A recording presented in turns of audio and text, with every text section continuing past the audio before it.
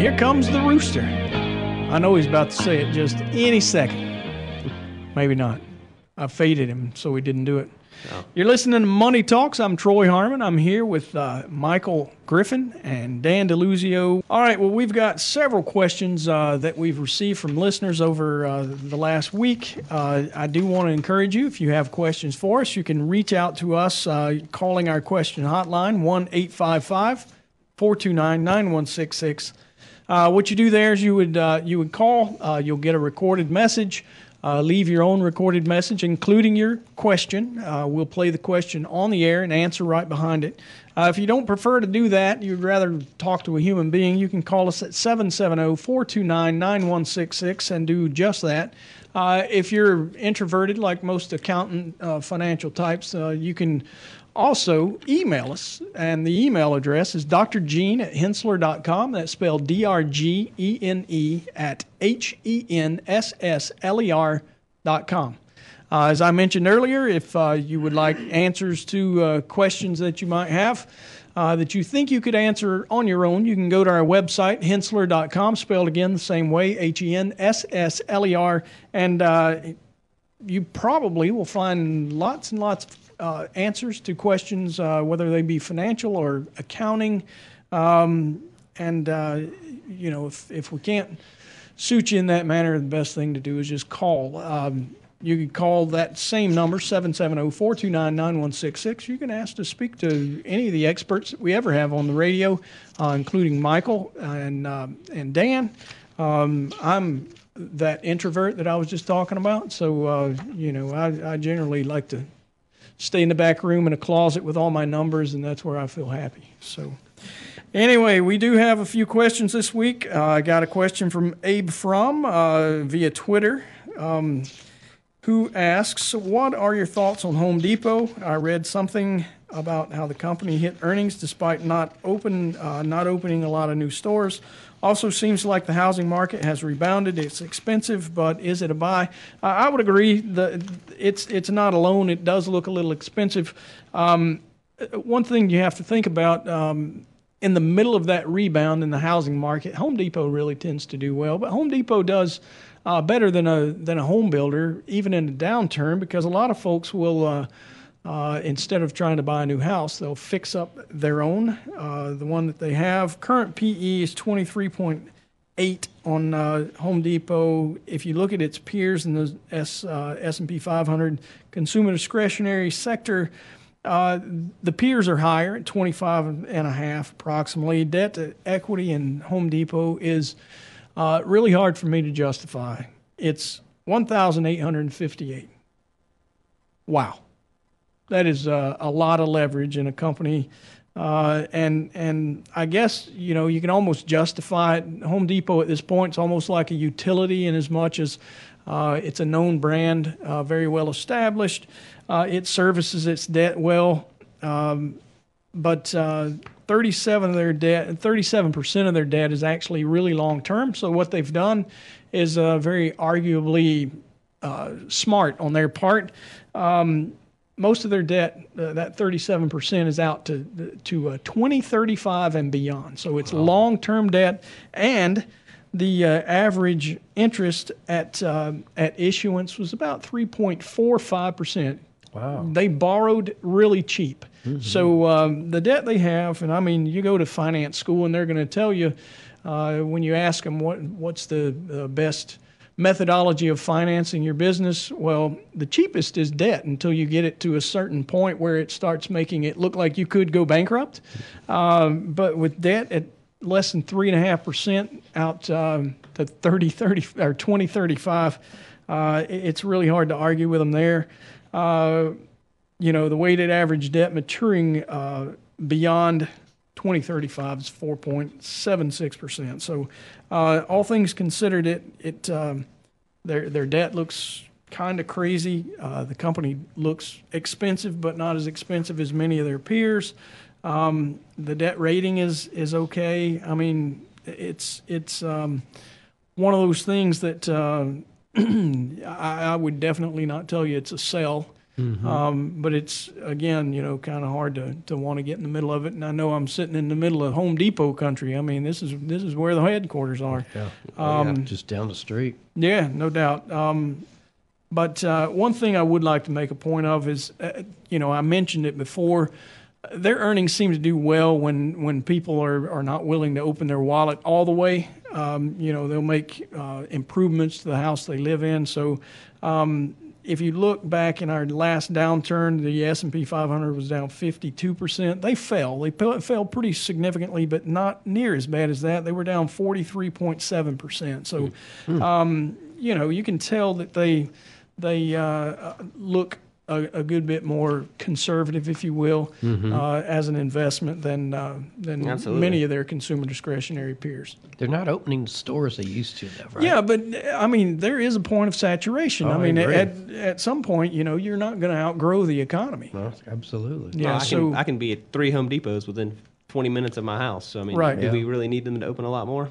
Exactly, No, and I mean, like I just said, I mean, we're in Home Depot country. They're gonna grow here before they grow elsewhere. True. And they've got really good coverage in the Atlanta market, and they're getting to where they've got great coverage elsewhere, as well. So it doesn't really bother me much that they're not opening new stores. Their growth is still pretty attractive. Long-term growth expected 13.25% over the next 3 to 5 years with earnings. And their 5-year historical growth is almost 18%, 17.8% over the last 5 years. So, it's not by any stretch a bad thing that they've got going on. The debt just scares me a bit. Yeah. That's probably the biggest one. Guys, let's move on. Don't know if we'll have time to answer this question, but I do want to throw it out there. Allison from Dallas has a question. I've been a stay-at-home mom for 10 years. My husband and I are now divorcing. Sorry about that. My lawyer wants me to go after his 401k with a Quadro. I have no idea if I'm spelling that right. I guess it's she did what I would do, the old phonics way. Hooked on right. phonics worked for me. Can you give me a brief rundown? Absolutely. And a Quadro is a qualified domestic relations order. It's something that's typically found in a divorce agreement and recognizes that the ex-spouse is entitled to receive a portion of the individual's retirement plan. So, a Quadro is definitely probably something that you'd want to look into. Well, if you think about it from her perspective, a 401k, quite often you could argue is kind of the family asset, right? Absolutely. Yeah. And she's been That's staying at home because And- she's been working in the house, just not getting Right. in a not being able to contribute to a 401k. Right, yeah. So you could assume that then, that retirement nest egg, if you will, Is a joint was asset. going to be his It's a own. joint asset. Yeah. Absolutely. Michael, you mentioned what a Quadro is. We talked about how it's the 401k. She worked in the home. So it's kind of a family asset and could be split.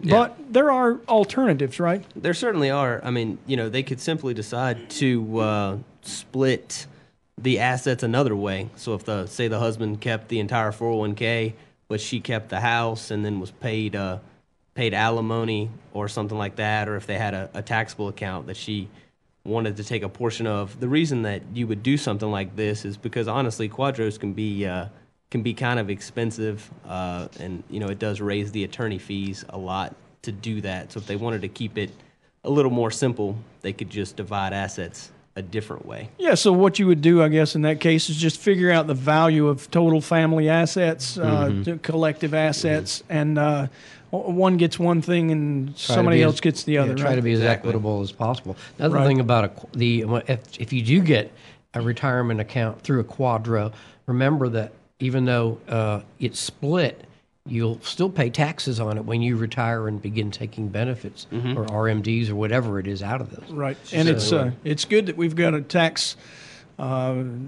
professional in the middle of this conversation because we had some changes to alimony. I know Michael mentioned, maybe getting alimony, but we had changes to the taxation of alimony this year as well in that That's 2018. So, without going into sordid detail, I would say before you get to the very end of this game, you probably want to talk to an accountant. I would think so. We try to recommend that to our clients when you're going through a divorce, is to also talk with your CPA or whomever it is that you're dealing with, because there are tax implications on a lot of these Absolutely. suggestions, and not all the attorneys are aware of it. I mean, they're there to do the job of of handling the divorce and getting you through it. But also the other half of it is, what are the tax ramifications of it? So Yeah, Absolutely. I've talked to some family attorneys this year, and that particular point actually gave them a bit of heartburn. So you know that they're understanding of it, but absolutely best to talk to your tax preparer before you get too far down this road. Don't sign the papers without talking to some pros. right. All right, we've got another question here. Dana from Stonecrest. Pretty simple question. What are the gift and estate tax rules after tax reform? Dan, is that one you think you can get us Yeah, I through? can. That's a pretty easy one. Well, essentially, what they've done, the estate tax, they went from about a $5.4 million exemption now, or exclusion on your estate tax, up to approximately 11.2. Right. This is per person. So a married couple, you're looking at in order to actually pay an estate tax, you'd have to have an estate in excess of about $22.5 million now. Yeah. Even most small businesses aren't going to be caught in Right. that. So that actually pretty much exempts everybody from estate taxes. Right. For the people that I know, anyway. Sure. Well, I know we got some clients that they're actually planning, so they still got a plan for it. But on the gift end, they've also raised that. Last year there was a $14,000 annual exclusion. And this that's year per it's $15,000 partner as well, right? And that's per person. Yeah. So if you were a husband and wife, you wanted to give your children money, you could technically give a child $30,000, because the husband could give 15, the wife could give 15. Sure. So, and also, remember one thing about gifts. Gifts that are not taxable for the exclusion are also gifts that you can pay directly to, like school tuition or medical expenses. As long as you're paying it right to them, that doesn't count toward the $15,000 limit. All right. Okay? Good deal. That's a great point, Dan. All right, so one more here. Jonathan from Marietta says, my company is going to offer us a Roth 401k in 2019. I already participate in the 401k, I assume this being a traditional. My wife contributes to a Roth IRA as her company doesn't have a retirement plan. Do you think I should switch to the Roth 401k or leave everything as is? Michael, that sounds like a Michael question all day long. With your CFP, you can cover this, right? It certainly is, Troy. And Jonathan, that's a very loaded question, and there's a lot of variables to it. So, He's going to sound like an accountant right here in front of an accountant. Do it, Michael. I want to hear it. so we'll try to keep it as short and simple as No, we it's as a we two-word can. answer. It depends. It depends. It does depend. All right, so we answered the question now. Tell us why. You can do it a lot of different ways. Obviously, if you're making the contributions after tax, it certainly helps out. But it's completely up to you. I think if you're skeptical on what to do, sometimes it's just easier to split it. If you're doing 8%, do 4 to before tax and 4 to an after tax, and keep it simple. Yeah, so there's a few things. First of all, if I just want to be an analyst, and it might sound like something else, but I'm just saying analyst. If I want to be the analyst, I know that the true difference between a Roth and a traditional is the tax, right? You Absolutely. either pay it on the front end or you pay it on Pay the it on the back back end, either way. So if I could tell the future and tell you what the tax is going to be in retirement when when I'm 70 and a half and the government starts forcing me to take my money out of my traditional IRA, I could tell you the absolute answer to this, which would be best. Absolutely. Whichever is going to be your lowest tax rate. So, without having that foresight, which, wouldn't make me not on this radio show or anywhere close, I couldn't tell you that for sure. But there are certain issues that you have to think about. And one of them is just what I said. When you're 70 and a half, what happens?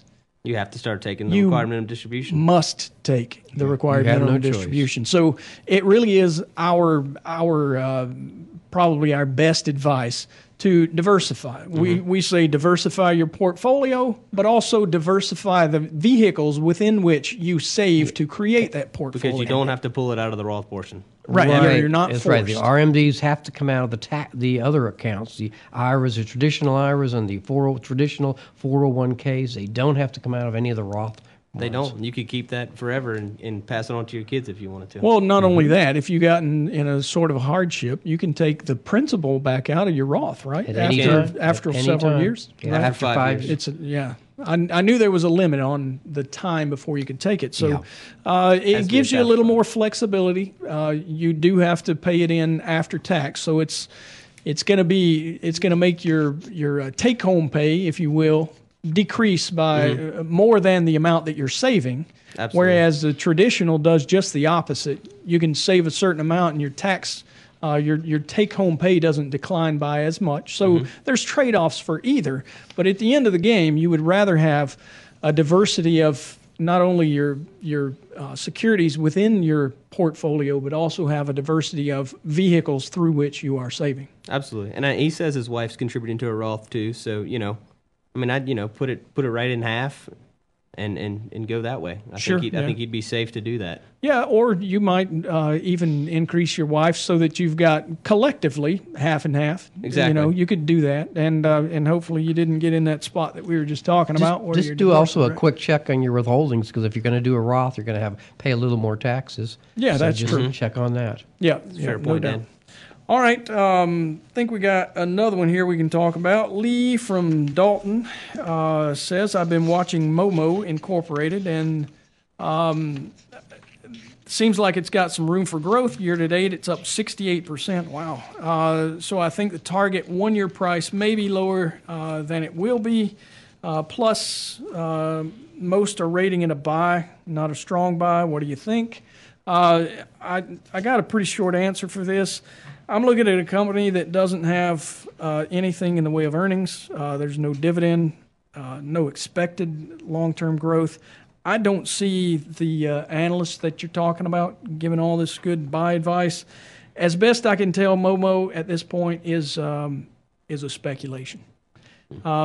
So I would have to say, and it's a company in the People's Republic of China, which I am not a big fan. They always, our accountant on the show will tell you numbers get a little bit chippy, right? Yep. All right, mark it up or down. Michael, I'm going mark to it go up. up. All right, well, I'm a broken record. Mark it up. Thanks for listening to Money Talks. We'll talk to you next week.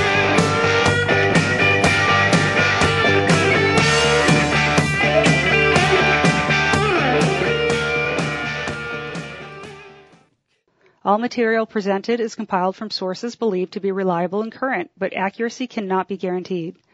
The contents are intended for general information purposes only. Information provided should not be the sole basis in making any decisions and is not intended to replace the advice of a qualified professional, such as a tax consultant, insurance advisor, or attorney.